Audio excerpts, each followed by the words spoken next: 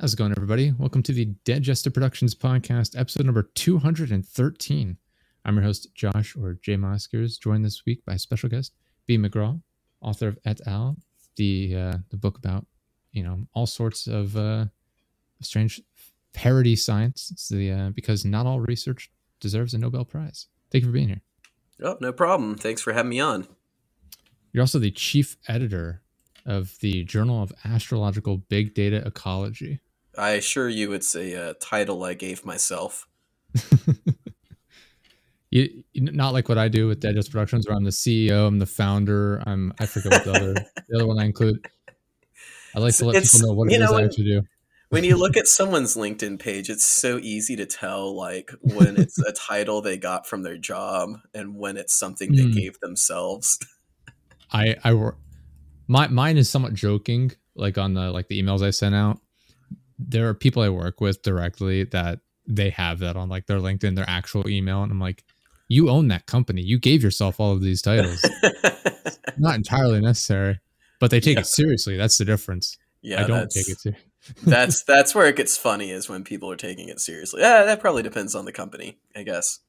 What they're the way they're trying to put themselves forward, or it's like be perceived. CEO, owner, the COO. I forget what the other title is. Like Chief Intelligence Officer, I think was one of the other ones. Yeah. I'm like, you don't do any of those things. It's just resume just padding. Yeah. How do I open like a dollar store for like a week? I just run it out of my garage, give myself as many titles as possible, and then tell people, yeah, I got in, made my money, got out, but I did all of those things. Did all of it. Even the accounting. I am head accountant. I was in charge of HR, so I've got those skills. But anyway, thank you for being here. We only had 2 employees. Don't worry about it. Yeah, we only had 2 employees, myself and my dog. That's exactly what I was about to say. Oh man, but yeah, why don't you tell people a little bit about your book, Et al? All right. It came about. So I'm a researcher in my day-to-day life, and I also started writing regularly. About 2019, started a book, and I kind of missed writing shorter form stories and humor. I used to do like a fake newsletter for my office. It's just filled with divas. We had enough stories for it every week. Something else. So I missed doing that. So I finished a major story arc of my novel, which I found out, that I guess is the first book. And I wanted to take a break from that and try something else. And I got the funny idea for my first article, which is in Et al. I can't remember which chapter it is specifically. But it was after watching an episode of Lemmy's World, which is a really funny sketch show by a Scottish comedian. Have you seen Lemmy's World? I've heard of it. I'm not super familiar with it at all. Yeah. Well, I think a lot of it's on YouTube, and that's how I started watching it. But it has that really funny elevator sketch where there are 2 dudes in an elevator, and it's like a voice activated, and he goes, "Oi, voice activation." Yeah, it can't understand a Scottish accent.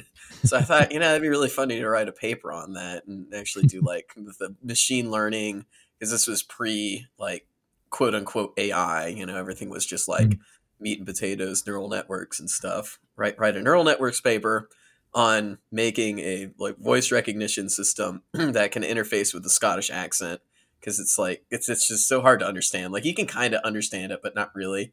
So it's just like it made sense as a joke. And then I also realized, and this is something I kind of learned writing these things, is that if you think of the funny title, with the concept, of course, but if you think of the funny title that catches your eye and then work backwards from there, then it usually does pretty good. And I actually saw an author talk the other day. I can't remember what her name was, but she was saying that her best books, she would just like be in the bathtub and be like, "I got the title," and then tell her agent, and they were like, "All right, well, now we got to think of a book behind this title." So I thought of the title, there's no true Scottish language learning machine. It'd be like a play off of the no true Scotsman fallacy, but then have the fake science machine learning behind it. So I Yeah. took a couple days, wrote it up, edited it some, sent it to some of my friends and engineers and other kind of science people that know all about this, and they're like, "Oh my gosh, you got to do more of these." Uh, one friend set up a website for me, and but he's just like, "Oh, I think we got like 3 articles in before our first like poop or sexual joke or something," and he goes, "Oh my gosh, you're gonna get me in trouble at work. I can't do this." So I'm like, all right, I'll do my own website. I'll take on the risk of getting in trouble for doing unclean humor. Yeah. Only got in trouble a few times for that. When I started writing those newsletters, it was like Mm. I was in the Air Force, and I only got yelled at by a colonel once for writing those things. It was it's surprising what you can get away with. I think people don't take a lot more risk, but it's worst case scenario. You get yelled at. That's not that bad. Nice. You mentioned like just getting started on like the small, like the short form writing. That's similar to what I mean. I've never published anything, but Yeah, I still do enjoy writing. these are like, at least by word count, they're all technically like short story length, like in the like 2 to 5,000 word count Yeah. articles. And and that's one thing that I do try and do in a lot of mine. And when people send them in, they'll send them in, and it'll just be about the science, and like it doesn't quite like tell a story, which is like in the professional world, when you're doing a PowerPoint or a Yeah. paper or something, and you're like, I'm just trying to do like an analysis on this data here, and then some dude that's about to retire is just like, oh, I don't know, I think this PowerPoint should tell a story. I'm like, I'm not Yeah. putting you to bed, dude. I'm just trying to tell you, what the implications of that test were. But in this case, since it is for pleasure reading, it's a lot nicer to like try and have it tell a story where it's like the fictional author like is you slowly realize that they're unreliable, or like they have like a bias or something, or Yeah. it reads a lot better when you do it that way. And since it's all made up, it's pretty easy to blend the two together. Mhm. Yeah, I don't know if you got to it, but yeah, one of them was like you could really play on the unreliable narrator. Like two of the articles in the book are um, someone. These are one of the few that like in the book that I didn't write personally, but I like heavily edited them. Mhm. They sent them in, and they were like, one was on the Collat's conjecture, and the other was like on like a particle physics explanation of why the room was messy. And I'm Oh, like, all right, well, these jokes are okay, but if this was going to be really funny, I'm like, let me rewrite these, because it was like, this is something that like, this is a second grader problem. So I rewrote them in terms of like a second grader who was like complaining about like how he can't hang out with his friend anymore because he's grounded. And but it's like there's like people are like reading it for the science jokes, but they're also just like, oh, it's a shame that he got moved to a different home room because he was talking to Jeff the whole time. Yeah. Yeah. I like I said, I didn't have a chance to read through the entire book. I got through the first like 3.5. I got through the Great Rabbit War, and then I went through all the titles of the remaining sections that I didn't have time to read yet. And like I said, there's like the Lego one you were talking. I think you were talking about the why my mom put me in timeout for a problem that's not my fault. Yeah. That's the one. Yeah. It's like I said, I enjoy the semi-serious nature of like presenting it as though this is documented like research, while at the same time being completely ridiculous. I know some of the imagery used throughout there. I think maybe it's the Pirate Kitty one with the dodo bird. Maybe it's that one. There's one of them where the graph is just a Microsoft Paint essentially drawn diagram. Oh yeah, I have I have an MS Paint app on my phone. Yeah. And that's usually what I use, like little tiny screen. I'm putting the graph together.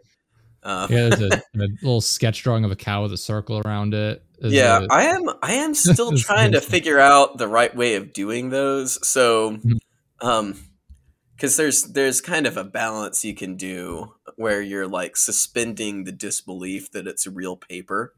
Yeah, When you add in the very real looking um, graphs, and I think yeah, the best execution of like the shitpost graph, mhm, like the MS Paint you're talking about, was it was like 3 to 4 pages of like very serious science and diagrams yeah, and like very serious writing on a very silly topic, and yeah.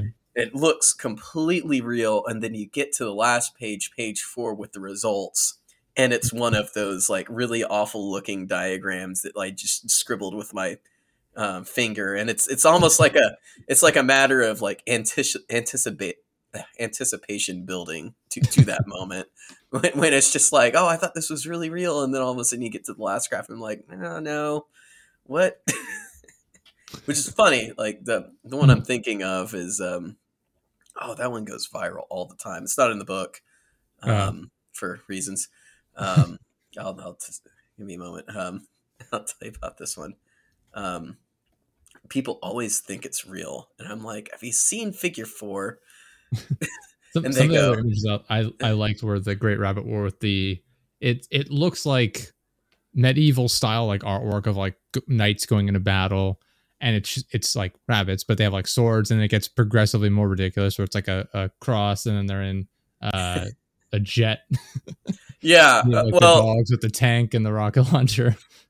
so I had to change that one up because well, I couldn't figure out the right way of doing the image rights. The Mhm. first version of that paper, I only used real pictures from illuminated manuscripts, which basically told the same story. And I think the only difference was I didn't have any pictures with like tanks and jet Yeah, fighters in them, but they were all just like ridiculous pictures of like rabbits and dogs fighting. I mean, they're all over the internet, and that's kind of the joke. yeah. Um, the joke for those listening, the joke of that chapter is that it's kind of when you phrase it as the what if question. It's like, what if a historian took those drawings of the rabbits and dogs fighting and murdering humans? What if they took that seriously and extrapolated an entire war from the Dark Ages, where that's like the only record, and that's kind of the paper is trying to find the true location of where it occurred. Um, but yeah, no, I couldn't figure out the image rights. But luckily, by the time that we were doing the editing, um, I had Midjourney, so I was able to just Midjourney up some new pictures, and it was surprisingly good at doing medieval art because at the early, especially the earlier versions, I think back then we were on V4. Mhm. It's gotten better now. Like that was when like it mostly got everything right, but then it would give you like 3 hands on an animal or or just like Oh, 12 fingers, stuff like that. Um, like and that really works for medieval art because medieval art and bad AI art is kind of awful in the same way. yeah. It like gets the idea of it right, but then screws up like one particular thing about the object that you're like, no, a dog has 4 legs, not 12. So yeah, I had to redo those images. Luckily, I knew how to use it by then. AI is something else, I tell you. It's as a programmer and researcher, I feel like I'm more comfortable using it than Mhm. most of my creative writer friends because I mean, when you're a programmer, you're pretty used to plagiarism. I mean, yeah, fair enough. Like I use ChatGPT in work sometimes to generate code on the fly. I have Oh, no it's coding. so I have no useful. coding Oh my goodness. background, so I wouldn't know where to begin with a lot of it. So I just use that as a reference point, I and mean, then I do there the trial and error method. there are programmers I work with that like will be like, oh no, it can never do it right. But I'm like, Mm.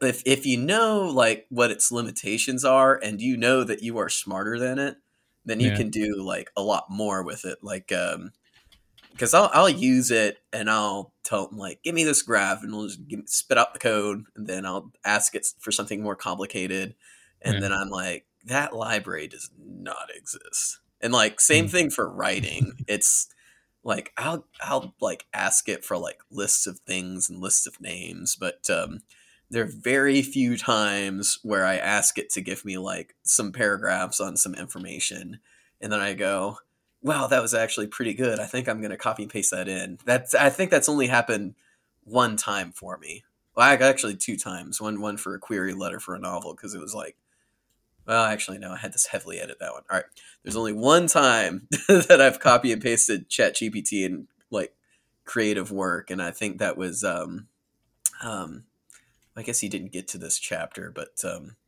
there's a chapter in the book where do you know what mycorrhizal networks are? Probably not. Have you seen Last of Us? Oh, okay.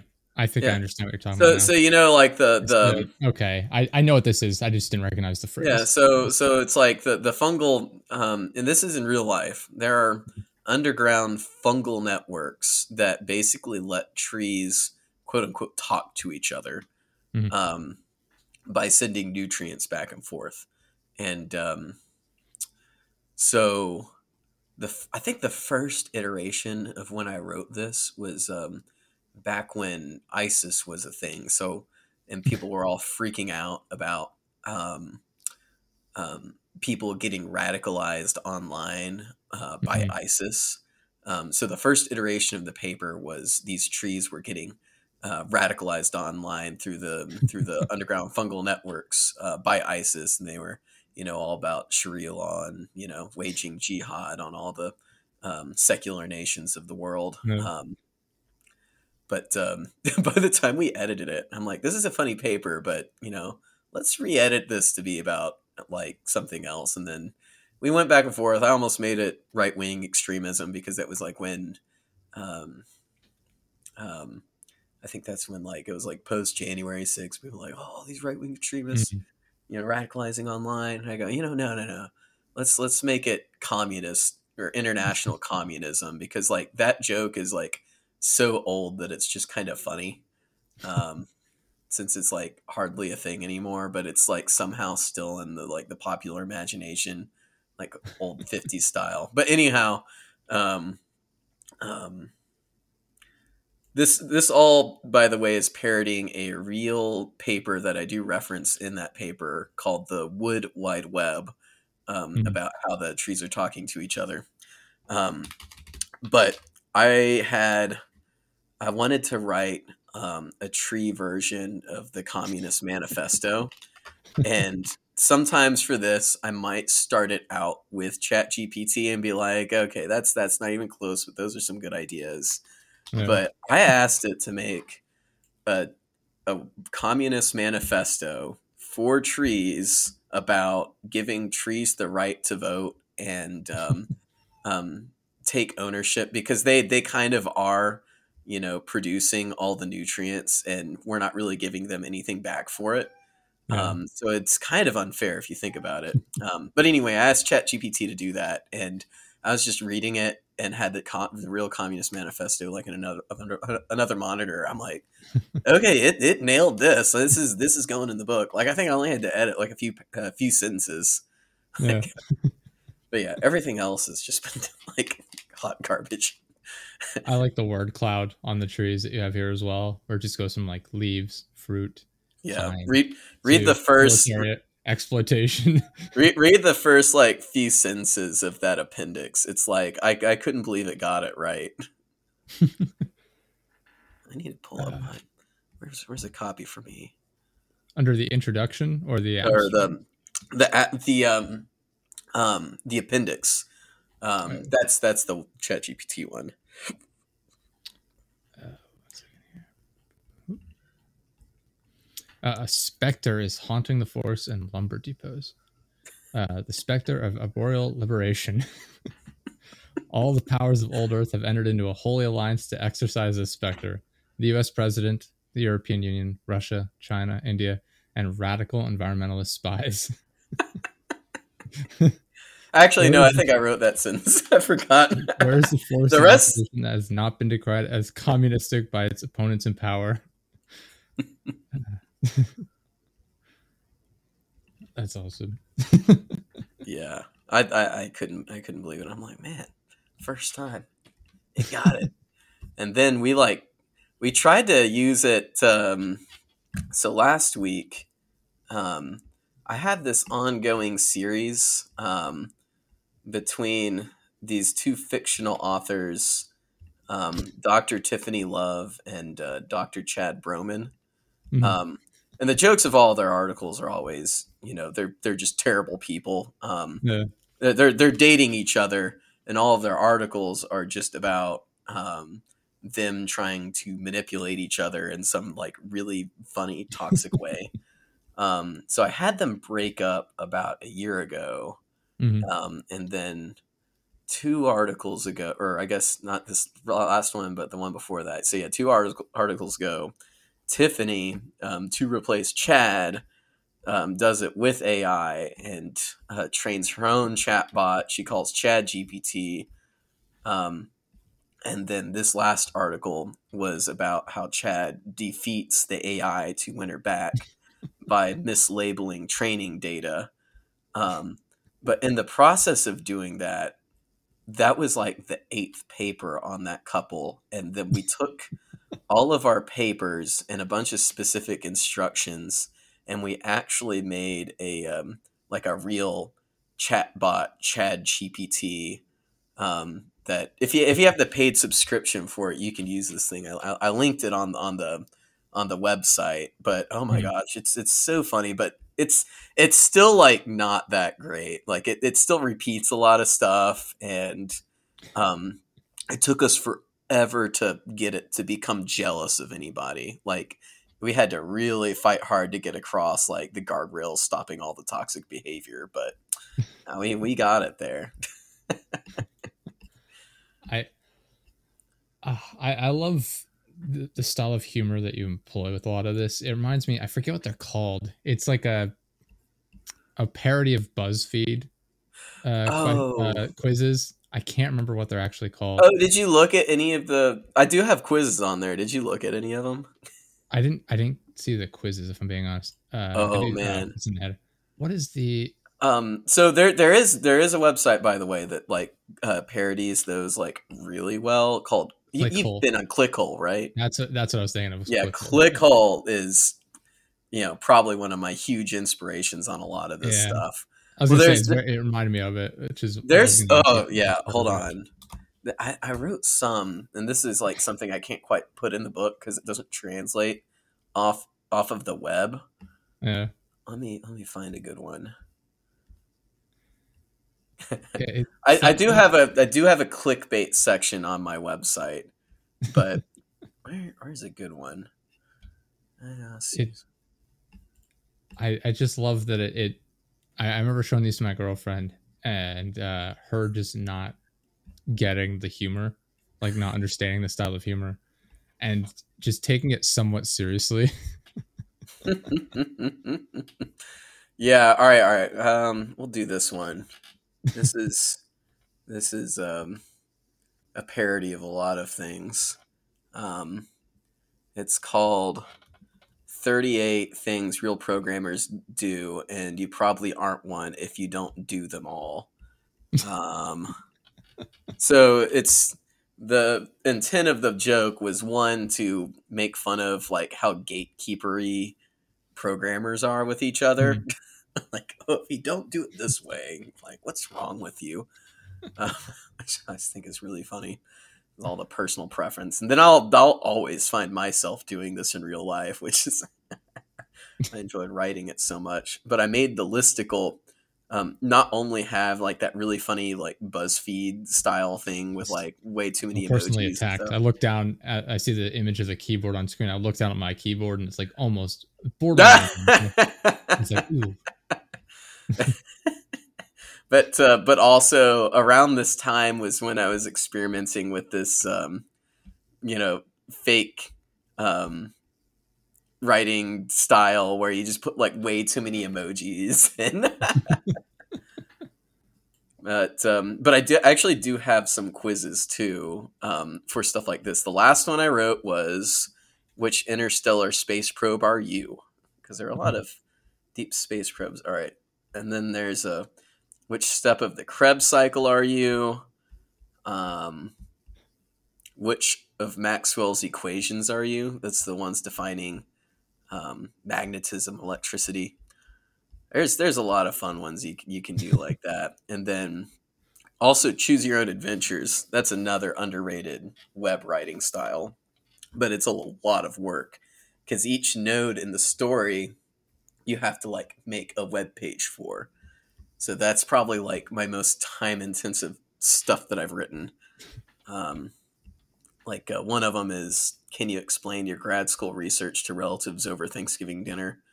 And then, can you find the bug in the legacy code? And then one is, can you, this one is my first one, but it's like kind of the best. I have not topped it since. It's the, can you help Dr. Smythe p hack his way to a publishable result? So it's like, a comment on p hacking, but also just like research in general. And then it just gets really, really stupid and funny towards the end, depending on which path you take. But they all take like 40 hours of work to make. I love. I've always enjoyed like the autistic side of like things that I do and like people I know do, and like seeing things like the Clickhole quizzes, and just some things are just so unnecessarily detailed, which is what I do in like my writing, which is why I Oh my never gosh. publish anything. It's Yeah. just so much unnecessary detail that no one cares about, no one's ever gonna read, and it's like, well, I gotta do it though. I'm wrestling with one of those right now. So the one I'm planning on writing right after this, or at least continue writing right after this. Have you seen the internet meme? It's Wednesday, my dudes, and then it's like a frog saying it, and Oh we'll yeah. just like repost it all over the place every Wednesday. I was gonna do it's Wednesday, my dudes paper, and I'm trying to decide if I want to write a real paper where I like actually do like some like analysis on some fake data about like, obviously yesterday was Tuesday and 2 days ago was Monday, so obviously it's Wednesday, my dudes. I'm either gonna do that or I'm gonna do one that's a lot like there's this one famous one. I didn't write this. Take me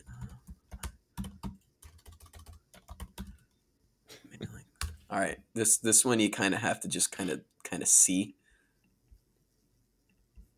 All right, there's the paper. I'm either gonna do it like that, or I'm gonna do it like this, and I'll wait till you click on the link to tell the readers what the name of the paper is. It's called "Get Me Off Your Fucking Mailing List."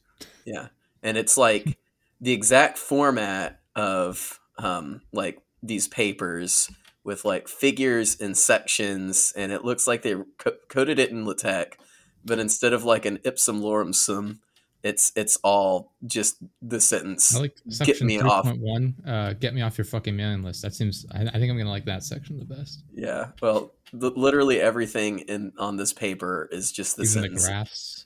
Get me off your fucking mailing list, and like one's even like a flow chart that goes, get me off your fucking mailing list. So I'm tempted to do that as well. I'm still debating, because this would be really easy, but it's a matter of like, when you're doing a really stupid joke, you have to figure out which direction of stupid you lean into, because I could make it really long and this level of stupid the whole time, or I could like make it a real paper about something as stupid as, why it's Wednesday and not Tuesday or Thursday, and use like time series analysis on it, which would make it also funny but in a different way. So I got to figure that one out today. But it feels very Monty Python. Those guys were the kings of doing like somehow this perfect combination of a really stupid joke with like a philosophy reference. I think Monty Python is the root of all of my problems in my relationship in that my girlfriend doesn't find them funny. Oh my gosh. Well, I mean, there's a lot of people that don't get it, Yeah. but We like, watched the Holy Grail, and I could tell she was just miserable the whole time. oh, and Holy Grail. Oh my gosh. That's why I showed that to her first. I was like, this is like the most widely accessible one, I guess. Yeah, that one And is like, I think the least accessible is probably Meaning of Life, and then maybe some of the episodes of the Flying Circus. yeah. But yeah, and then Life of Brian is like so accessible, but like also might make some religious people angry. But what's funny about that one, full disclosure, I am Christian, but that one's one of my favorites because I also am a history nerd. And the more you read about the history of that era and time, the more you realize that Life of Brian is actually one of the most, one of the best depictions of Roman Judea there is. It's just like, oh my gosh, they have insurrections everywhere. We're watching the Holy Grail, and there's this scene where they're like trying the woman for a witch, and like, what else floats? And just the confidence with which he walks up, and he's like, a duck. And I'm just on the couch laughing. Who are you so wise in the ways of science? Yeah. And she was just not having it at all. Oh, man. Oh, okay. That one's so good. The Flying Circus, I think, Yeah. has the most clever humor. Like, oh my gosh, they have like so many like deep cut references, but like just mashed between poop jokes. Like, you just can't believe it. Like I love the International Soccer League where it's like they have the Germans versus the Greeks, and every player on the field is a German philosopher or a Greek philosopher. And as soon as the ref blows the whistle, they all just start arguing with each other. Yeah. Yeah. I just couldn't get into it. So it's probably not going to work out. It's like, I almost feel like a lot of their humor like is widely accessible, but then like a portion of the humor is also like you almost need like a grad school degree to get a lot of the jokes, which is also like kind of how I try and write. It's definitely a big inspiration for me, just watching someone be able to do both in one format. It's really fun. The death of Mary, Queen of Scots is what it was. She got annoyed by that one. Death of Mary, Queen of... Was that a reference in Monty Python or the Holy Grail? It was in Monty Python. It's just, if I remember correctly, it all happens off screen, and it's just the sounds of a woman being brutally murdered. Oh, essentially, that sounds like them. Yeah. And she's like, when's it gonna happen? I'm like, no, this is it. That's when it happened. Yeah. Yeah. Yeah, but yeah, it's definitely a certain type of humor. The Clickhole ones are definitely a certain type of humor. Where again, like, what was the one we did? It was like, which Marvel character are you? And the entire thing is framed from the perspective of like having like a small little slave creature that lives under the cabinets eating like cashews that you've thrown on the ground or something. That sounds like Clickhole. And it's just like, I forget how it's phrased, but it's essentially like, master, like if I were to like not do my job for a day, how would you react? And it's just like, it gets more and more like the entire thing is based on the master just absolutely abusing. I don't know how I totally missed that one. Wow, that sounds really funny. There's I missed how they used to do the Click Ventures, their choose your own adventures, because some of those were like so funny, especially like they did an Oregon Trail one that's just like, if you're ever in a road trip with a bunch of people and you're like don't want to listen to podcasts or music, like just have someone go on their phone and do a Click Venture and just read it aloud in the car when have everyone vote on which path to take. It's like very fun. But does Master like the which Marvel superhero are you quiz I prepared for him? Does it please, Master? Oh, Master, you're here. How wonderful. It is I, your humble servant, Gondor. Writers on that website are so genius. I love the, hats off to whoever came up with this one. The way they do the Queen. The Queen, articles are just like me and my friend like always like texted them to each other like as soon as they came out. New Queen article. It's just like they just found a way of like if the Queen had access to a computer and like didn't know how to type, which is what I would assume. This is what it would look like.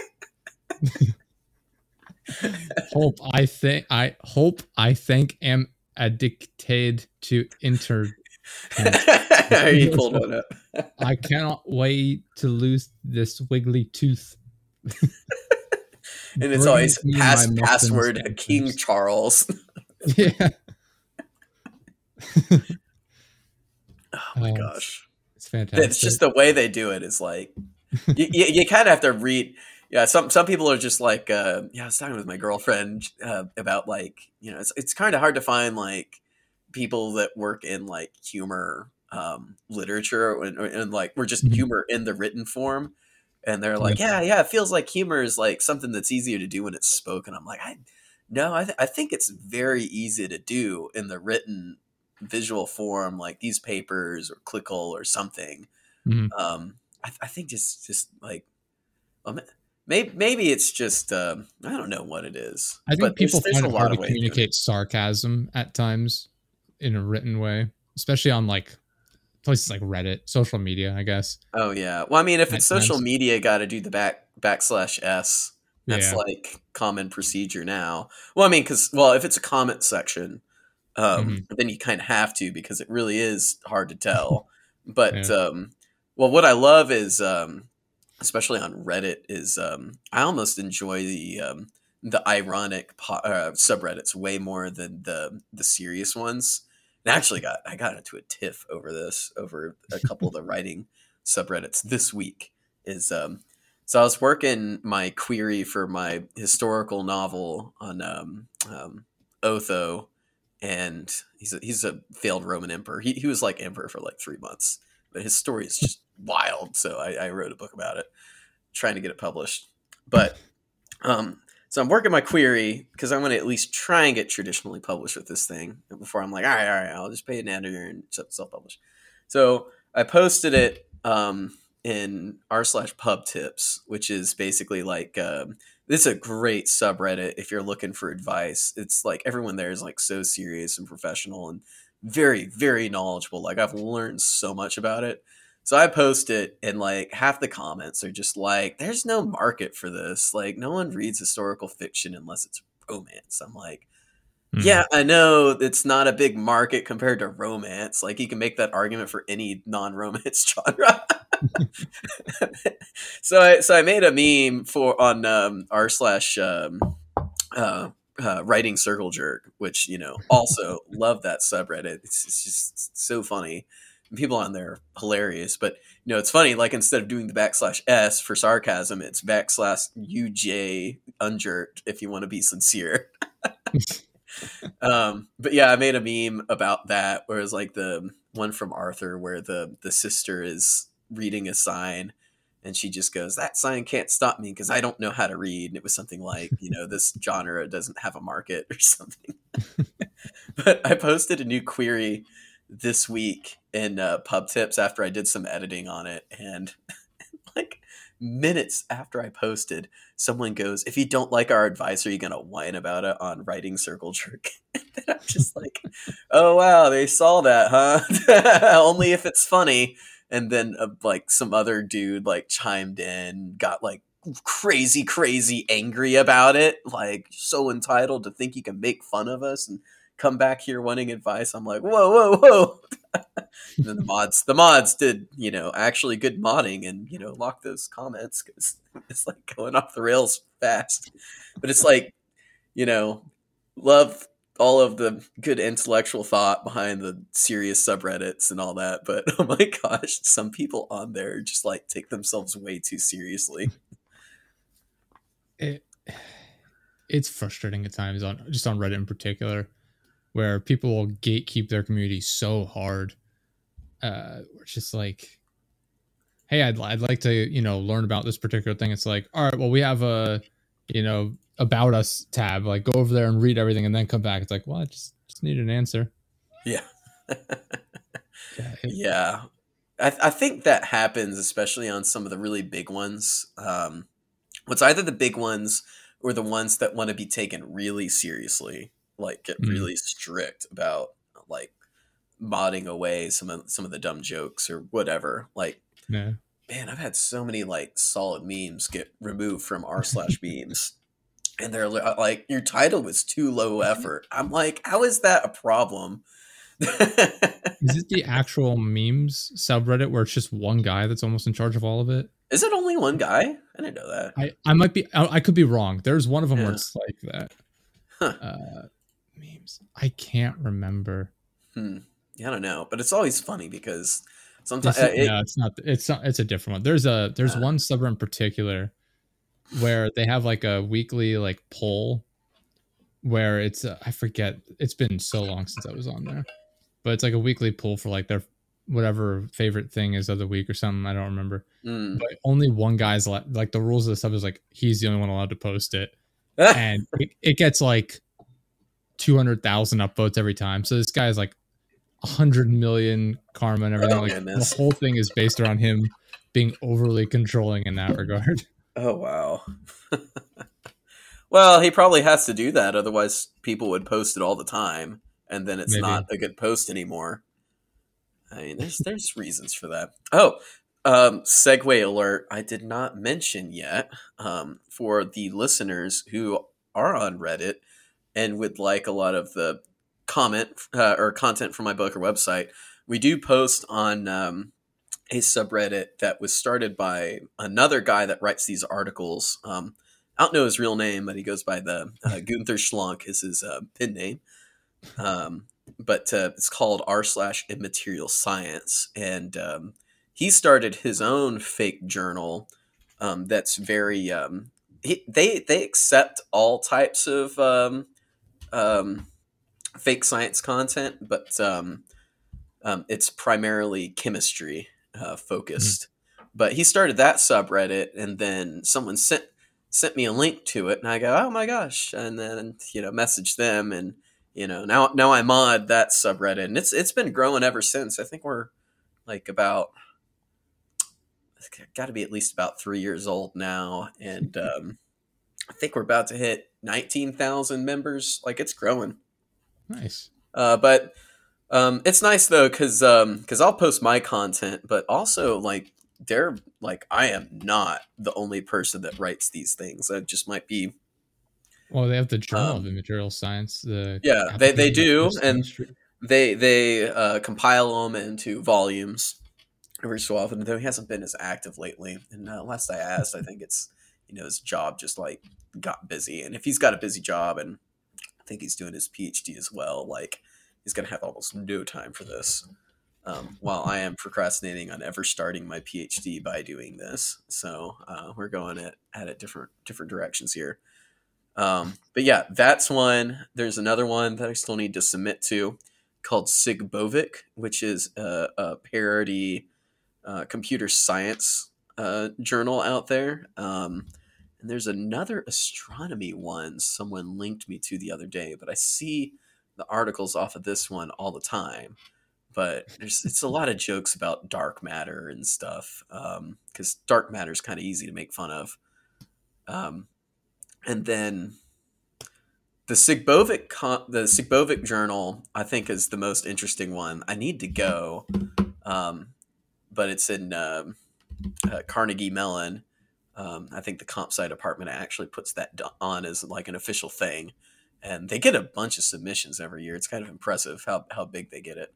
But those are like primarily computer science focused. Um, and then there's a lot of people that write these things regularly. My favorite author out there, other than myself, would probably be Eve Armstrong. She does an April Fool's Day paper every year since like, oh gosh, it's probably like 2012. She's been at it for a while. But as far as like the style of humor in it, the amount of science, the style behind it, and there's a certain quality of the graph where it's like the graphs look like they're real figures or they do belong, but it's like clearly a joke, but also Yeah. like funny in a certain way. Like she just nails it with the content all around. But yeah, unfortunately, I wish she would write more. She only does like one a year, Mm. but they're all fantastic. So, just to put that out there, like we do post other people's articles on immaterial science. It probably won't let you post, but like if you just post like a screenshot of your paper pages on, like I'll prove it. Yeah. Assuming it is funny science for those out there wondering. But yeah, it's like I am not the only person that writes this genre. I've just like it just turned into a hobby because I'm a researcher and I like writing and I like writing regularly. So I try and do these like at least one a month, maybe like two a month if I'm like feeling productive. Not this time of year when it gets dark so early. I can never, it can never be that productive when it gets this dark. I wish you had written this when I was still working at the university. That was like 7 years ago at this point. I would have absolutely put these on the shelves in the down in like Oh, the student store. it's funny. So like, like because like this is a genre, but like usually people don't compile them into books because they're either like so specific, like the ones I was just Mhm. telling you about, that actually do compile them. They're like pretty specific to like different disciplines like chemistry or computer science or whatever, or Yeah. the astronomy one. Um, but even then, like I don't know if there's like other like compiled books. Um, like the one I put together with et al. So Yeah. there's not really like a marketing mechanism for it. And one weekend, my dad just goes, he calls me and goes, "I just got a great idea for you." And I'm like, "What?" "To market your book, just leave them around campus." Yeah. I work at I'm a researcher on the Georgia Tech campus, and I'm Mhm. like, that's actually a pretty good idea. So me and my friend, I didn't go there. I just worked there. One of my Yeah. friends that graduated there, he and I walked around after work one day and just left a bunch around campus and just like I wrote on the inside of one of the covers like property of the Howley Physics Building, do not remove, and then just left it on a coffee table. And about a month later, I'm posting something or one of the articles on Reddit somewhere. Because like honestly, like I wrote almost every article that it could be a solid Reddit post, like on Mhm. at least one subreddit. Um, which that alone is like where like 90% of the marketing, to be honest. Like, I mean, but it is like it by itself is a good post, Yeah. um, which is kind of how I've done a lot of my humor development, anyways, posting on Reddit and well, I guess Imgur back in the day. Mhm. I used to do Imgur. That's kind of sucked lately. I can't remember where that diverged, but um, so yeah, about a month later, off of one of those posts, someone in the comments section goes, "Did you leave this in the Howley Physics Building?" The tech campus. I'm just like, oh my god, you found it. Yeah, it's. I kind of want to do that with some other campuses. That'd be really funny. Yeah, I wonder For if I would have gotten in for trouble if I did that because I could have had them hey, like I worked in purchasing, so I would have gone. I could have go down to like the student bookstore and like go to their textbooks department and just print out a shelf label for it and pretend like it was part of a class. oh I wonder how yeah, mad I the mean, professor would have gotten. like I said earlier, worst case scenario, you just get yelled at, Yeah, and that's not that bad. Yeah, it's but the like the downside one being, that I was the wonder how worst many students lesson. would read it. Huh? I wonder how many students would see that it wasn't on their sheet of required materials and ignored it though. I'm That's not the problem. sure. I'm not sure. Yeah, Hmm. they But they yeah, were often people. confused as is. As far as I could tell, people were getting a kick out of it. Yeah, but The one oh thing we were trying to figure out though was um, what is a good spot where it will look like it belongs, so that when cleaning staff comes through, they don't just toss it. Mm. Like it's Because, not you a know, magazine some kid left yeah, behind yeah. or some Like shit. if it's a magazine in a stack of magazines, then it Mhm. looks like it should belong. Yeah, that makes sense. But It's yeah, a, I think it's a pretty solid strategy though. no, Somebody's I gonna think come along. I think we did get a sales uptick around when we did it. I that was before I had better analytics. So I honestly have no idea. But yeah, it's never had to market something before. But I do Mhm. want it to be successful. I'm Yeah. on here, aren't I? Trying to talk about it. I, But I wanted to ask you. You mentioned it before the show. Before we wrap here, the process of publishing it. You said it was an experience. oh my gosh, well, it was so funny.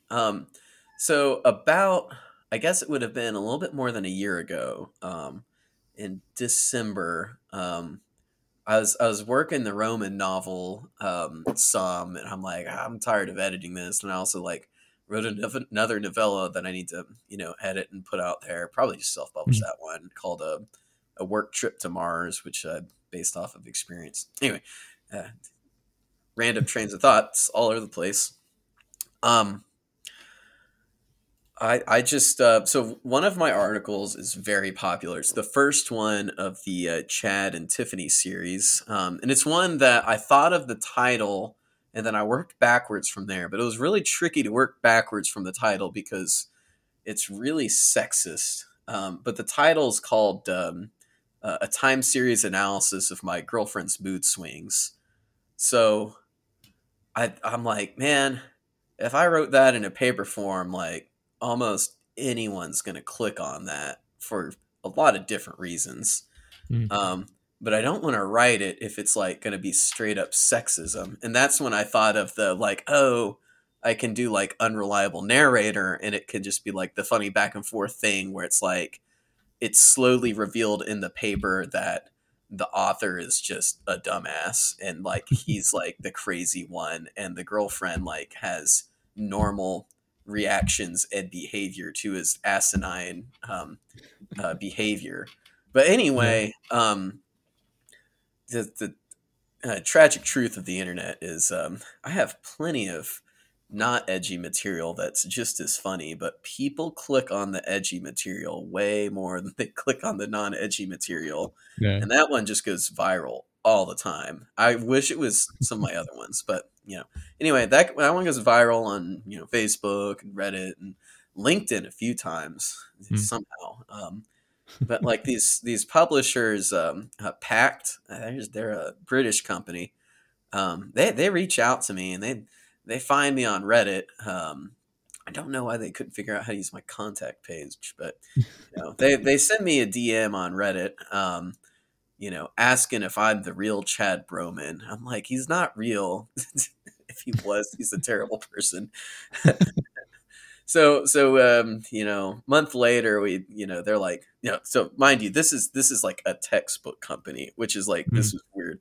And during that time I was actually compiling all the articles I had written to like at least like self-publish some volumes. I was just going to do that on like Amazon KDP. I'm like, that'd be pretty easy. I just do an edit through on them. And that's when they um contact me, and I'm like, well, this will be way better if I can like do this traditionally published. I wouldn't have ever thought that a publishing company would be interested in this because it's not a real genre.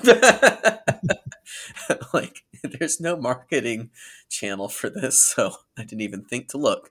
But yeah, we got that. Yeah, we got the deal about a month after they contacted me. But then it was like a bunch of back and forth arguing like what articles should be let in or not because like I said, they're a textbook company, so they didn't want to do anything edgy, and like Yeah.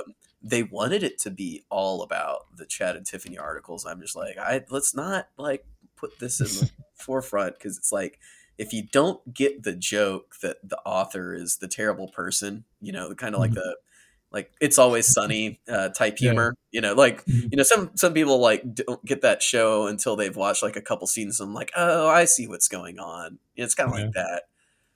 And then they're like, okay, this is funny now. Now that I know like how it's framed. um, Like, I'm like, don't put it like chapter one, because people are gonna get really mad. But they did it anyway, and then all of our editors started dropping out. They're just like, I'm not editing this book. This is terrible. So I'm just like, yeah, no, I told you, like, some people do not respond well to this if they don't pick up on the joke, for good reason. Like, that's like the thing behind it. So eventually they made the decision that they're taking them all out. So those only live online now until I have enough for a solo book that I can make, which will probably be like 9 years from now. I only write a few a year, only when I think of a good one. Yeah. Yeah, fair enough. I mean, at least you publish something. I say this to every single person that comes on. Not every single author we've had on has said this, but a lot of times they'll be like, yeah, I wanted to, publish it and get it out there. It's like, that's, that they have reservations. Like, oh, maybe I could have done this differently or whatever. Mm-hmm. And I always tell them, like, I sit here writing all the time. I've yet to publish anything. Oh my gosh. No, I'm the complete pages. I'm the complete opposite. Like, I got fed up working on a novel, and like I had like good pace. Like, I did the first draft of basically what I thought was like the first part, and then like I finished like basically a 215,000 word monstrosity when I realized, no, don't publish anything over like 100K. I'm like, oh, all right, I'll cut it off here. So what is my first novel, like, I finished like within about a year of writing. But even then, I was just like, this just feels wrong, writing and not sharing it. Like, somehow, whatever most writers have, where they're all, bashful about sharing their work, like, I don't have that. That's not my problem. It's that it's incoherent. It is. What do you write?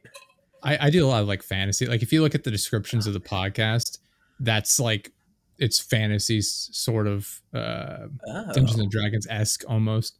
Okay. I mean, a lot of people write fantasy. Yeah, I mean, a lot of people write it, and a lot of people like reading it. The only fantasy I've ever really been able to get into, like, even Lord of the Rings, like, I liked it as a kid, but when the movies came out, I'm like, these movies are better. It's hard to read those books. Yeah. My problem is I just write a lot of creative elements as opposed to the story. Like I said before, like, I do a lot of the in-depth, like, oh, here's the country, here's how like the different biomes are throughout the different areas of the country. Gosh. You can't, like, man, you can write that, but it can't go in the book. No, that's the problem. Like, it's me building out the world and not writing the actual plot. Oh, I bet you. I've got the trade system worked out, the religion, like, they would, these types of trees wouldn't be great for construction, so they have to import a lot of the trees from this area, but they outsource a lot, like, their fish. I relate to that though, because when I was doing my Roman historical fiction, like, I had to do so much research for that, especially because, like, I don't know if I can call it narrative nonfiction, but like, it's following a real world story with a real world character where all of the major plot elements are true. However, like, it's during 69 AD, one of the Roman civil wars, and during that period, like, well, really, like any period of antiquity, you have multiple sources, and a lot of them will contradict each other, and you kind of have to just like fill in a lot of gaps yourself, or say, I like this more than the other. But then you can also get lost in the, like, okay, so this character's going from this town to this town, he's traveling by horseback. Okay, so how long is that going to take him? Do I need to describe the journey? But what was funny, and I'm so mad they didn't come out with this until when I was halfway done, after I finished the first one and was like writing the second one, is someone like compiled a list of all of the Roman roads and basically made like a map quest for ancient Rome. And it's like, you can check boxes, cool. Like, you can travel by land, you can travel by water, you're carrying gear, you're not carrying gear, how fast are you going, and I'll tell you how long it takes to go from one place to another. Yeah. You can even do seasons. It was something else. But yeah, there's a lot of stuff like that. Like, I just like wasted so much time getting into. The toughest though was the beginning of the book starts with a love triangle in between my main character, um, Nero, and Nero's second wife, Poppaea. And this is all real, by the way. But that Yeah, was yeah. the problem, was there were two women characters in the mix during that, Poppaea and then Nero's mother, Agrippina the younger. And like you get every different interpretation of what that character's motivation was from all the different history sources. And I think Mhm. I spent like a month researching both of them before I could figure out how to portray them in the book. And I think I settled on like Popeye was just kind of like in it for the luxury or something. But it's just like, I think I just wrote her as like kind of a passive character, but also like a self-respecting passive character. And then Mhm. Agrippina the younger, like the more I read about her, I'm like, okay, she's just like a really annoying helicopter parent. But this was after like listening to like dozens and dozens of podcasts and reading books Yeah. on it. But yeah, no, you can do that on almost anything. I have 3 notebooks on my desk here in front of me that are filled out.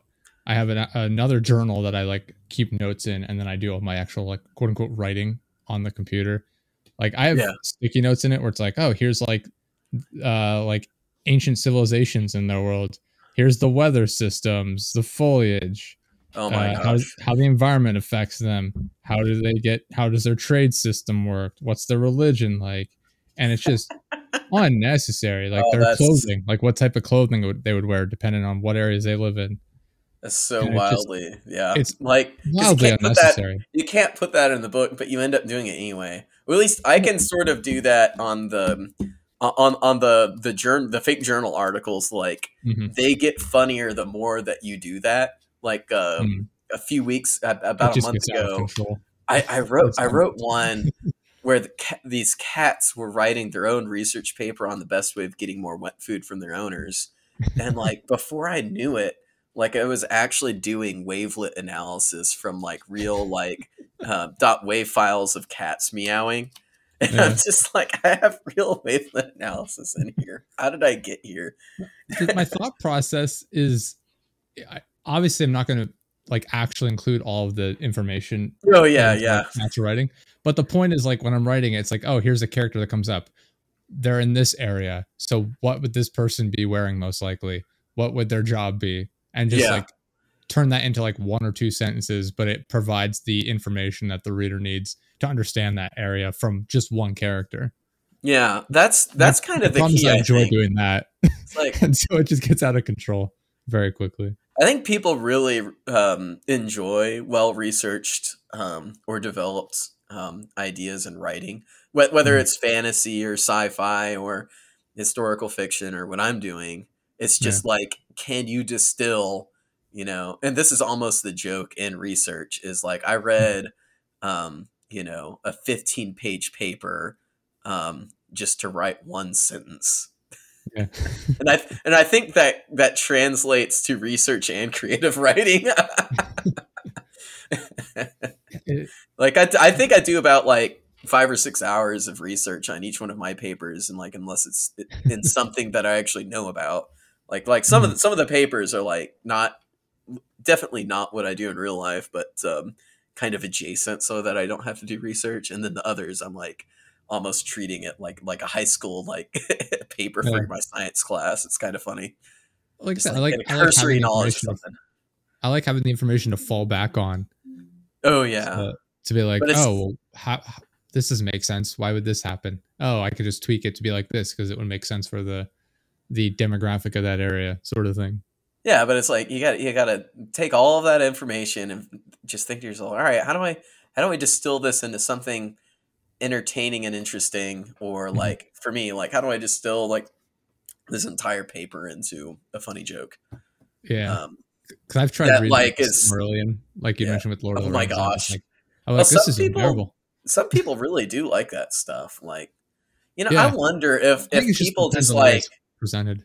because there's probably a lot of people writing books like that, and they're just like, Yeah, I'm just gonna self-publish it because I don't want to deal with, all these editors trying to take away all of my backstory. Like, yeah. I wonder if there is like, kind of a, small to medium sized market of like people that really like reading the details. Like they really like reading like a dictionary about like a made up world. I don't think it's the content that's the problem. I think it, like I said, it's the way it's presented sometimes. Like I think there's a huge audience for, like, obviously the Lord of the Rings is wildly popular.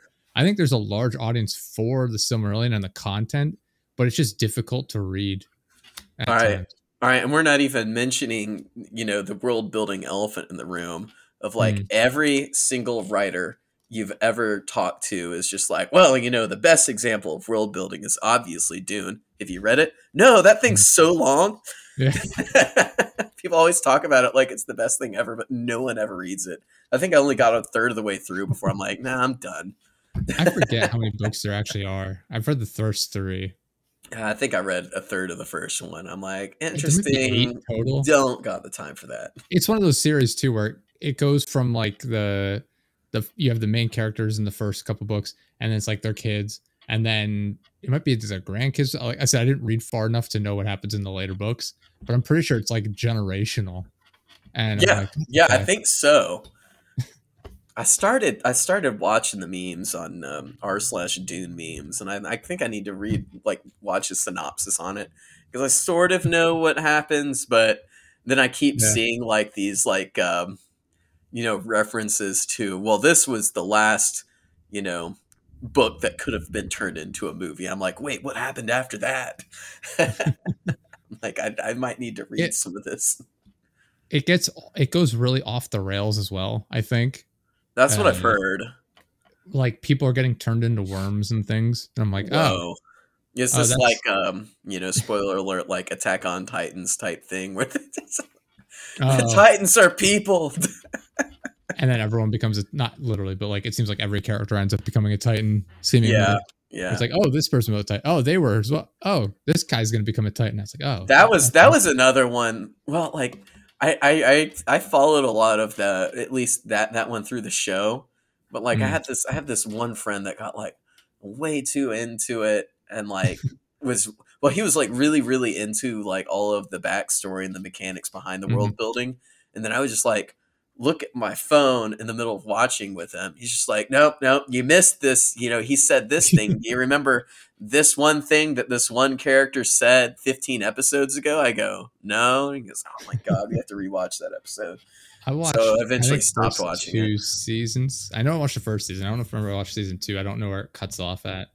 And I Yeah. enjoyed it. And then I was I like, all think right, well, there's, apparently I it don't think they finished the show yet. they Or just have did, I they? think. They just did? Okay. I knew they're like about to. Yeah, cause I did a thing where I was like, I'm gonna go to the manga for it. I'll just read through that, and I found me I and my just couldn't get girlfriend into it. came up with a perfect line for this that I wish I used for Game of Thrones. Is I'm gonna just tell Mhm. people I'm waiting for the next pandemic to watch that. Yeah, yeah. I couldn't get into it for a while because it just gets so ridiculous, and I'm just like, oh, I'll skip to the end, and then I get to the end, I'm like, all right, Well, I'm glad I watched the first 2 seasons and called it quits. it's not that it's like ridiculous as much as it is. It's like it's so much world building that I just can't keep up with Hmm. like all of the, well, not even like world building, but like there's a certain point where when the plot gets so dense that I'm like, I know It's this just is significant, but I can't it's remember so why. convoluted and intertwined, and I'm Yeah. like, okay, whatever.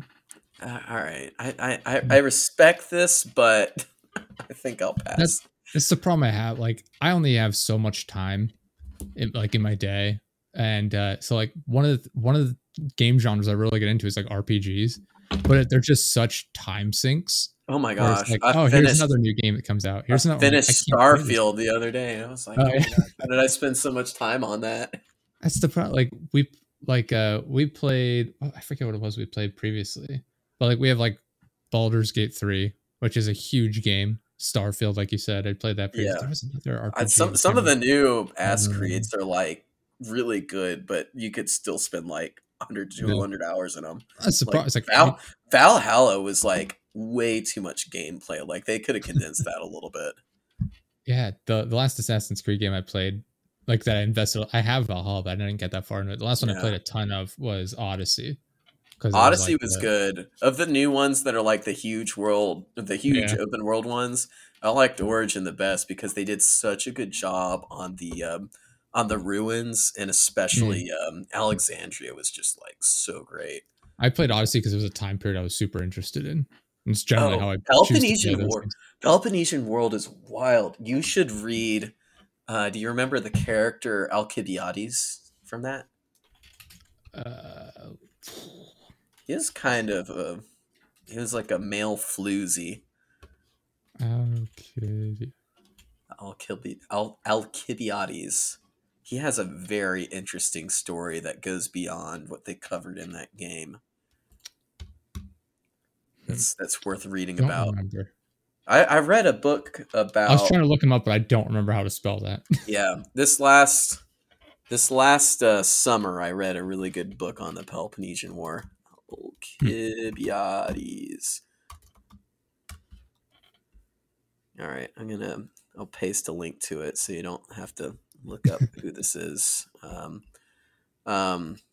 he's one of the Athenians that you That do a is lot not of how I was missions spelling it with. at all. Okay. So I couldn't find it. Ah, sorry, but yeah, his story in the because he kind of lives like his entire adult life happens during that war because it's like 30 years long. There's a really good book I read. I can't remember the name of it this I don't know what I was summer. spelling it. They have it spelled differently in the game as well. Yeah. But That's fine. apparently that I was the remember him now, first though. war where it wasn't like strictly hoplite warfare within like Mm, Greek city-state wars. Like they actually had like a lot of auxiliary troops and things. It was like a lot of like slaves and common people that weren't like, put on my family armor and stand in the line of phalanxes. Like it was yeah. like apparently it was that first war, and they also like one of the first wars they really used um, horseback, and then the video game doesn't even go into apparently the Syracuse campaign. The Athenians tried to open up a new um, front in Syracuse, and it just like got bungled. But apparently, it was just wild because the way they fought that campaign was they were sieging a city, and it Mm, was like as they were sieging it, the people of the city were like just building a wall faster than they could advance. yeah. It's just kind of a wild concept. It's like something you do in Age of Empires, but not real life. Oh my gosh, we were going to advance here, but now there's a wall. Let's tear it down. Oh, there's a wall behind There's the wall. another one. God, these people suck. Should we go around? No, surely they won't have another wall. Yeah, I can't remember. I feel like it was something like they landed on the beachhead, and as they advanced inland, they like built the wall faster. Yeah. But yeah, that's a really wild war. And Herodotus is one of the first modern day historians, and he was that because the war was just so awful that he wanted to tell people about how awful it was, and stop people from ever having a war ever again. And he did it. There's never been a war ever since. Exactly. Yeah. Peace and prosperity globally. Yep. Yeah, maybe if we write another one, people will finally listen to Herodotus. I don't know if there's anything else you wanted to touch on. I went through all of my list of topics here, a little over an hour. Oh yeah, yeah. I don't know. Yeah, I think we covered a lot of stuff. Talked about history a lot more than I meant to talk about science, I guess. But that also happens. Yeah, It's pretty big intersection. His science nerds and history nerds, I think. Oh, you're talking about fantasy. I bet you could guess the one fantasy author I do like reading. it's either Tolkien or Not George R. R. Tolkien. Martin, maybe, Nope. or Brandon Sanderson. Nope. Ooh. There's too many. You have to. All right. It's Pratchett. Ah, Pratchett's okay. the best. Yeah, I actually haven't read much of his work, actually, if I'm being honest. He's so funny. It's like fantasy Douglas Adams. Yeah, That's kind of the best way of describing it. Anytime I go to a bookstore, like I was at one, I was visiting my brother in Detroit, and I went to the big, like 4-story tall bookstore that's really cool. And I asked him, like, I was looking for some specific books, but I'm like, oh yeah, I should see if they have any Pratchett here. And the lady at the bookstore's like, no, anytime we get Pratchett in, people buy it in an hour. We can't keep it on the shelves. I'm like, man, that's so wild because the dude died like interesting. over a decade ago, but it's still just that popular. Hmm. Yeah, no, his stuff is good. If you should give it a second read, if it's been a I while. have so many books to read. My problem is I've not bought books in. Oh, Well, because your stack's just so high. we have dozens of bookcases in our house. My Oh my girlfriend goodness. reads like crazy. I read when I can, generally, but we have such a back catalog. Because one of the things I'll do is like I'll read a book and be like, I like this series, and so I just buy all of the books at once. How So often do you set down a book? what do you mean? Like just Like you start give up? reading it and you're like, this isn't jiving for me, and just set it down with no intention of ever picking it up again. Very, very rarely. I like to. Really? I feel like if I only get half the story, I can't appreciate whether or not I actually like it. Yeah, I Like, think I'm like it at might be. It I might think be one I'm of those at things like where it's 20% of the books I pick up. I like set them down intentionally and never pick them back up. interesting.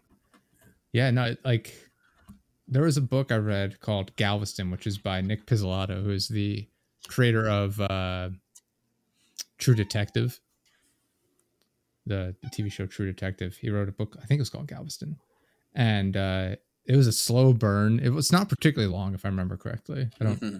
I'm trying to see if I can spot it on one of the shelves here in the office, but I don't know where it is. But yeah, I think it's relatively short, but it was just like very slow, and I was like, this doesn't really seem to be going anywhere. And then it picks up right at the end. I was like, okay, glad I Oh my finished this. gosh.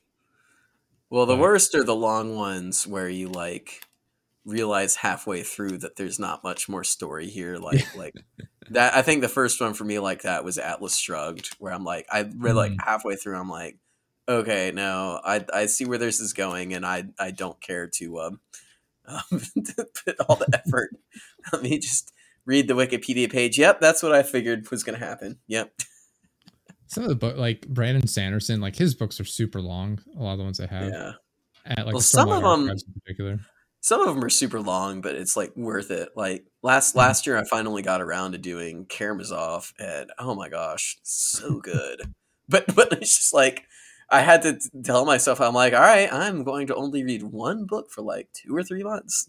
But it This was is, so good. I don't know how he wrote 3 characters as different as those, and I felt like I related to each one and also hated each one. I It's so just, perfect. it's part, like I said, it's similar to like getting into like RPG games where I'm Yeah, just like, it is a lot like that. do I really want to dedicate all of like my free time to reading this book or playing this game? Like, because when I start something, I want to finish it. I don't like I'm not going to pick up one book and then read another one at the same time. My girlfriend does that, and I'm like, I would like I get Oh, taken out of it. I'm doing like 3 books at the same time right now. Yeah, I can't do that. That's I still have how I to. do it. I But I'll have do to it. read one at a time or play one game at a time generally. Yeah, but I'll do like those 3 books over like 2 or 3 months. Mm. Yeah, Yeah. no, just one at a time. I like to be fully During the invested in it. summer, I'm way more likely to do one at a time because it's like I can sit outside in the sun, like Yeah, it's a yeah, sauna, and just read. makes sense. Yeah, no, I just like if I'm reading like a fantasy novel, and then I switch over and it's like, all right, let's read like H.P. Lovecraft. It's like, well, this is, I mean, that was a terrible example probably, but Mm. it like if I switch genre or something, I'm like, I'm just taken out of it. Like I'm not in the mood for the other one now. I can't go back to it because I'm invested in this other one. You know, does anyone ever do like short story compilations anymore? Like an Illustrated Man or Martian Chronicles type thing? Because that would be like a good answer to that. Yeah, I don't know. Stephen King does some books like that, I think. Oh, I think there's a lot more space for short stories and novelettes. Mhm. Than I'm pretty sure people. Stephen King writes like 8 books a day, I think. Uh, I think that's his, number one advice in his book. It's just like, yeah, if you're not writing good books, just write 8 books a day, and eventually one's going to be good. Bizarre. The That's how it works, running. right? I was trying to see what some. I swear he put one out. Not is it the Bizarre Bad Dreams? Is that what this one is? That's 2015. I'm almost positive he put out more since then. Yeah, I don't My know. I dad. don't think I've ever read a Stephen King book in my life. My dad's obsessed with Stephen King. Well, And then my little brother marry him. knows that he reads Stephen King, and so he pretends like he's also interested in Stephen King. Oh, He's like, oh, I remember in well, he doesn't call it, he calls it Pennywise. He's like, oh, I remember Pennywise in that one. This happens. This sounds like you never saw that. You never read the book. He's like, I saw you watching it once. Like you walked through the room as I was watching it. And I'll just pretend like he knows all about it. oh goodness. Yeah. But yeah, no, like I said, like Berserk. If you've ever heard of Berserk, the manga. Oh, that sounds familiar, but I don't think I know anything about it. It's like a dark fantasy one. I have that full collection. There's 14. I just got the last one. I have the collector's edition volumes. They're these big leather bound, like black, thick books. It's actually pretty cool looking at it on the shelf because it takes up the entire shelf. It's just all these matching books in there. And then there's one book on the shelf below because it didn't quite fit. But I'd never read it before. And mangas really take up bookshelf space if you get into those. I don't read a lot of it. Like I have that one, and I got into that. And I was like, oh, this is pretty cool. So I, like I said, bought the collection. I think the only one I thought about buying was Cells at Work. That because I watched the anime. I've watched the anime. Like I think they put season 1 on Netflix at one point. I'm like, this is really clever. Oh, you haven't watched it? Oh man, no, I know of it, but I've never watched it or read it. Oh, I really love it because it's like they must have gotten like real world like doctors or biology people to like write it because like they like really characterize. It's basically like anime Osmosis Jones for anyone wondering. But like they have this love story between a red blood cell and a white blood cell, and like each episode is surprisingly. I watched like an episode or two of this. It's surprisingly technical, but they still make it in a really accessible and entertaining way, which I love. I remember starting this, but I never continued. Like I got. Oh, you should watch it. I hear the second season is really depressing because the first season is all about like things that can happen to a healthy body, like it gets infected by this virus or something, and then they have this one really funny episode about like allergies where this cedar pollen is infecting the body, and it's like harmless, but the immune system is just like going berserk, which is basically what happens is like your body gets some like what it interprets as a pathogen and then just like spends all of this energy fighting it, which is, what gives you the reaction to the allergies. But apparently the second season, which I haven't seen or read in the manga, is about like an unhealthy body and what happens, like in smoker's lungs or something. but that one's real clever. I think that's the only. I didn't buy the manga, but I bought it from a brother who is a doctor. And I don't know if you read it. I hope you at least watch the show. Yeah, like I said, I just have never read a lot of manga. I have that one, and then World Trigger is another one that I read, which is like a sci-fi battle style one. Yeah, I don't think I've read much manga since middle school because there were some people in my middle school that were like really into Full Metal Alchemist, and like someone would get them, and then once they would finish it, they would pass it on to the rest of us, which was like a pretty good way of doing it. And then it was like a group of girls that were like the most into it, and they would write their own fan fiction, which I knew they did, but I never found it. Till one day I Googled myself, and I found me and all of my friends from middle school as main characters posted on some manga website. I'm just like, oh my god, it's their middle school Full Metal Alchemist fan fiction. Oh, well, it's not making any money. It's like super obscure. Yeah, no.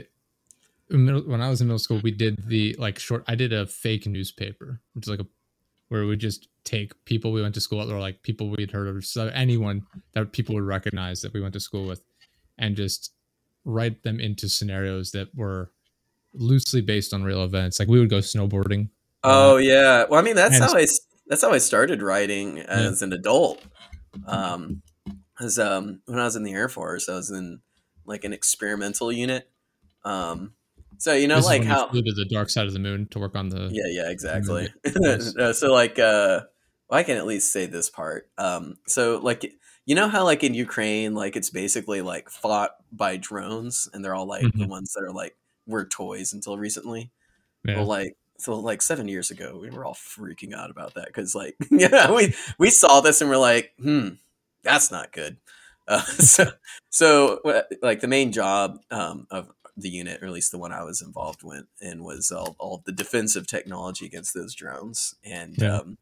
but it's really funny because we went from all of these like very very serious platforms to all of a sudden we're like writing paperwork on like basically toys Yeah. and RC airplane equipment and like paperwork on these planes like going up to the Pentagon because there was like no differentiator on like a multi billion-dollar aircraft versus like a $300 Phantom DJI. Mhm. so so it was like we were doing all of like the serious like stuff that you would do for normal aircraft, but we Mhm. were doing them for basically toys. And then also like there were all these guys that like were RC airplane enthusiasts their whole life, and then all of a sudden they get to be like the super hotshot pilots. and so it's like, and then I was there, and I was like the only person in the like office that like knew how to code and do data analysis, but like none of the methods were made. So we were Mhm. just all divas, and it was like super fast paced, moving, and just a lot of personalities and funny things would happen because we were just like, you know, treating these styrofoam things like they're like really important stuff, even though they're like Yeah. just like targets and you're not that serious in any other context. But it just gave me so much material that one day we were collecting radar data and we just started writing these funny like fake newspaper stories. Yeah. And it That's just got me in the habit. And I'm like, oh, this is a lot more fun than it is when it's not for some English teacher that I don't like. yeah. That's what we'd do. I'd put together, it'd be like 10 pages long, maybe just literally on notebook paper. And it would just be Oh, made up stories and like little cartoon images we'd put in. Like it looked like a newspaper. I'm doing air quotes because it was a fucking child oh my drawing this gosh. crappy, poor handwriting Oh, it wasn't newspaper. even on a computer. It was a handwritten No, note. just Wow. handwritten. And I mean, Whoa.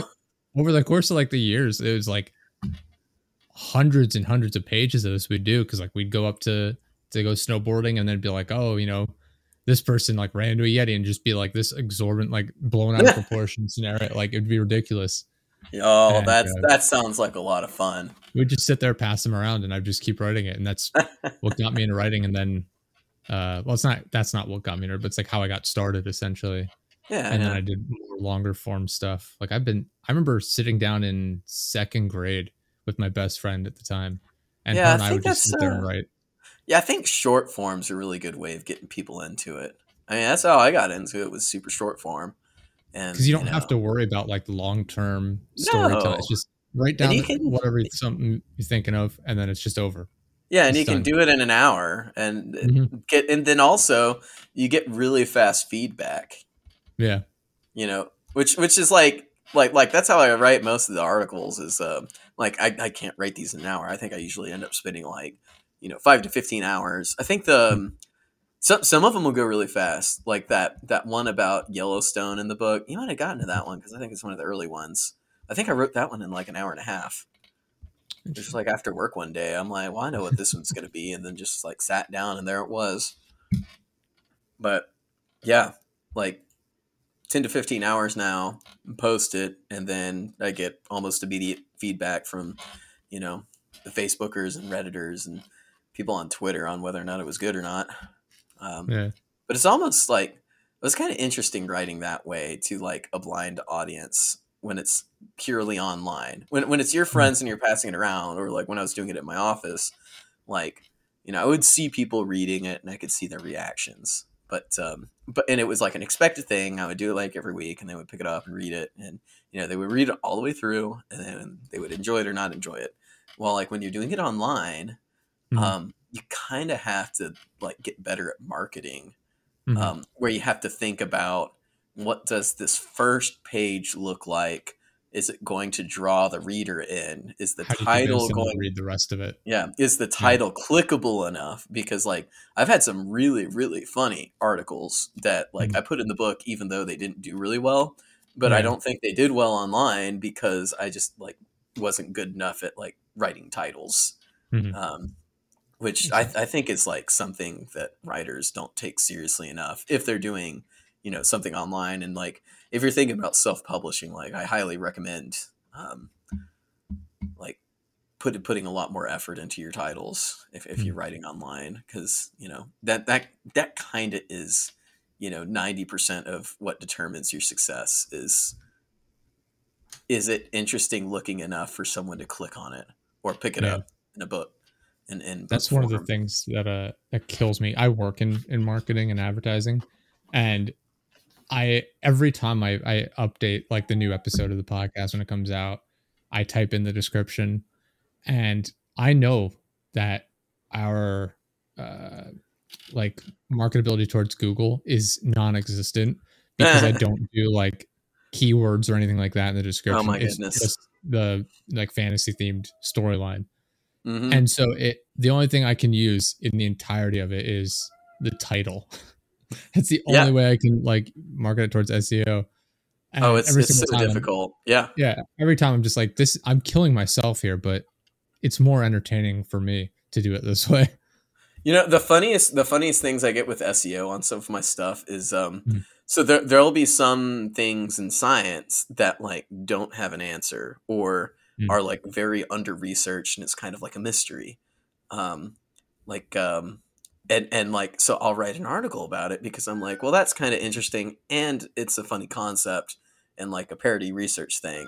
And like some of them end up being pretty funny, like because since I will have better SEO than anyone else, then I'll like rank high on Google, even like alongside the real papers. So one of them that I get clicks on all the time from that is like, did you know that like supposedly foxes mate for life? Like they're totally monogamous. So I wrote one about like why foxes mate for life, even though we don't really know why they do. And that's all reasons like, the divorces are really messy. And, when you have kids, you just don't have time to date anymore. That sort of a thing. And that, like, I get clicks on that all the time from Google. And then the funniest one is, did you ever watch that Netflix documentary that came out last year on the Homo naledi? It's like, so it's like kind of a cousin of Homo sapiens, but they found evidence in this cave system in I think it's South Africa or somewhere in Africa. Africa, it's South Africa. So look up Homo naledi and then do the image search.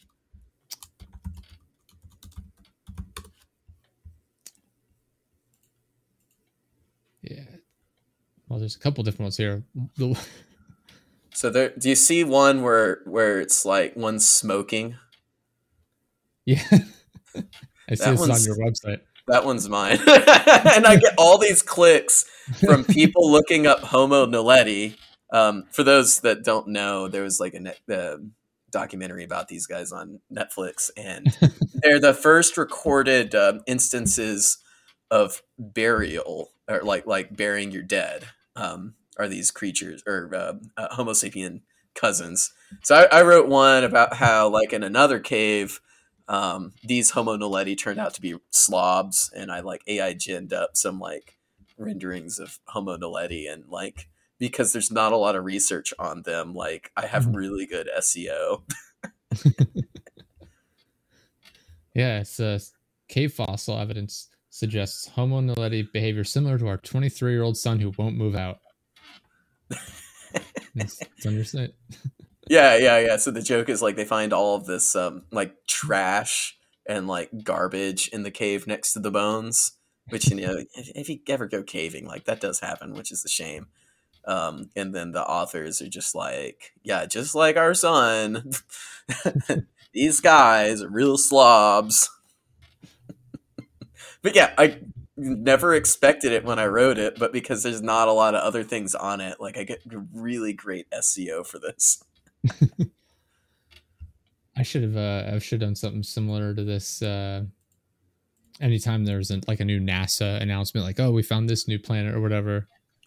Oh, I did one.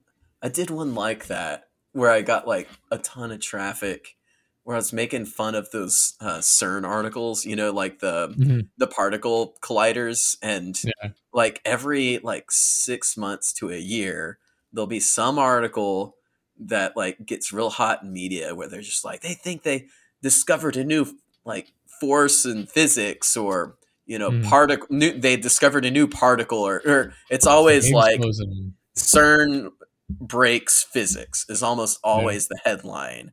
But when you actually read the science behind it, it's like, no, they just wanted a headline to get you to click on it.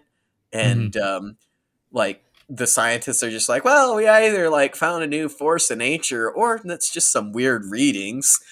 Yeah. Because if you measure things enough, then you're going to get weird readings. And that's typically what happens. So the article was literally like, CERN just broke physics, or there's just some weird readings. And the whole Our article was just like, telescope discovered a foreign planet. Oh, actually, it was just one of our interns spilled a drop of coffee on the monitor. we just got a speck on the lens, Yeah. but that's kind of the funny thing with like science and the media is Mhm. like most science, and like people complain about science a lot these days because Mhm. like they see the headlines and then they find out later, oh, it wasn't true, or oh, it was Yeah. overblown. And it's really Mhm. like the headline writers, like, you get some initial readings that like look promising, and then they investigate it more and go, no, no, no, it was a fluke. But that happens. I wonder if Um, part of it is just to, like with NASA in particular, if it's just to keep people interested in the space sciences. oh, It's like, oh, possibly. new planets. Because like, if they don't have anything new going on, people are gonna be like, well, why are we spending money on this? Oh, I don't know. I mean, Uh, we don't spend that much money on NASA if you actually look at it. I I don't think it matters if we spend $1 on NASA. People will be like, why are we spending money? They haven't found anything new. Like We it's just an gotta hobby. fix our problems here. You know what? Like this comes up a lot when people talk about whether or not we should bring dinosaurs back, or like the woolly Mm, mammoth. And yeah. then people go on, well, what's the benefit of bringing back dinosaurs and woolly mammoth? And they start talking about the potential ecological benefits, and oh, well, we could Mm, use them to do this thing and be a new species that'll improve the environment here. And not once will any of those scientists say the number one reason why we should bring back dinosaurs: provide because for it kids. would be cool. We should go to Mars, not for the science advancement, but because it would be cool. Mhm. And that's the number one reason. Yeah. We could put dinosaurs on Mars. Exactly. Or if we're really worried, then we'll bring the dinosaurs back on Mars, There and you go. that way when they get out, it's like not a big deal. And Yeah. then that's like the that'll be the next Doom video game. Or Doom was like they found like demons or something underground or something. I never played it. Uh, That's an no, old Doom is game. on Mars, and then I think it comes back to Earth. Oh, they do come back to Earth. Yeah. I never Yeah, played that Sue one. the T Rex gently drifted off into space today after we jettisoned her from our spaceship. She was getting a little aggressive, and we didn't want any more of that. But Yep. anyway, I think it's a good place to wrap. Yeah. Uh, Let's wrap up where there. Let's bring where can dinosaurs people back go? because it would be cool. Yeah, where can people go and check out all your stuff? All right. So there is a website where I post it all, jabdy.com. On top of that, if you didn't pick up on this already, we have a book out that we put out this last summer. It's doing well. Every so often we get bestseller ranks, so I can forever call myself a bestseller. Yeah. All you need it's for an hour, and then you can call yourself a bestseller for life. Nice. But that's called Et al. Because not all research deserves a Nobel Prize, and it's on Amazon, and most book platforms should have it. By Pact Publishing. Really funny, 23 unique science articles that you'll probably learn something from it, but more often than not, it's mostly just a joke. We do have one article that has absolutely zero science in it, even though it looks like it's science, and that's about what if we put astronauts on a mac and cheese only diet. What would be the consequences? That one has zero science, but the rest are sort of based in reality. You can just Sort of, study like college kids. Almost. yeah, basically. But we also post on the subreddit r/immaterial science. Please post your articles there if you write articles like this. We're a growing community, and we have a lot of fun on there. And then I'm also on Twitter and Facebook. My Twitter is at jabd6, and what am I on Facebook? If you just look up Journal of Astrological Big Data Ecology on Facebook, you should find me. But it also links in the website. So yeah, I hope y'all all enjoy all of the content I put out there, because I have a lot of fun time writing it. And if you like the book, please rate it on Amazon and Goodreads. Nice. Awesome. Yeah, thank you so much for coming on, man. Yeah, I really thanks. appreciate it. I had a fun time chatting about it. This was my first. This is my first ever podcast interview. This was a lot of fun. Awesome. I'm happy. Yeah, I look forward to reading the rest of your book as well, because oh yeah, that's what we've gone through so far. Savor it. It's real fun. Yeah, it's a good gift too. People love it. I have a lot of professors in my family that work in science backgrounds, so I think they're gonna get a good kick out of it.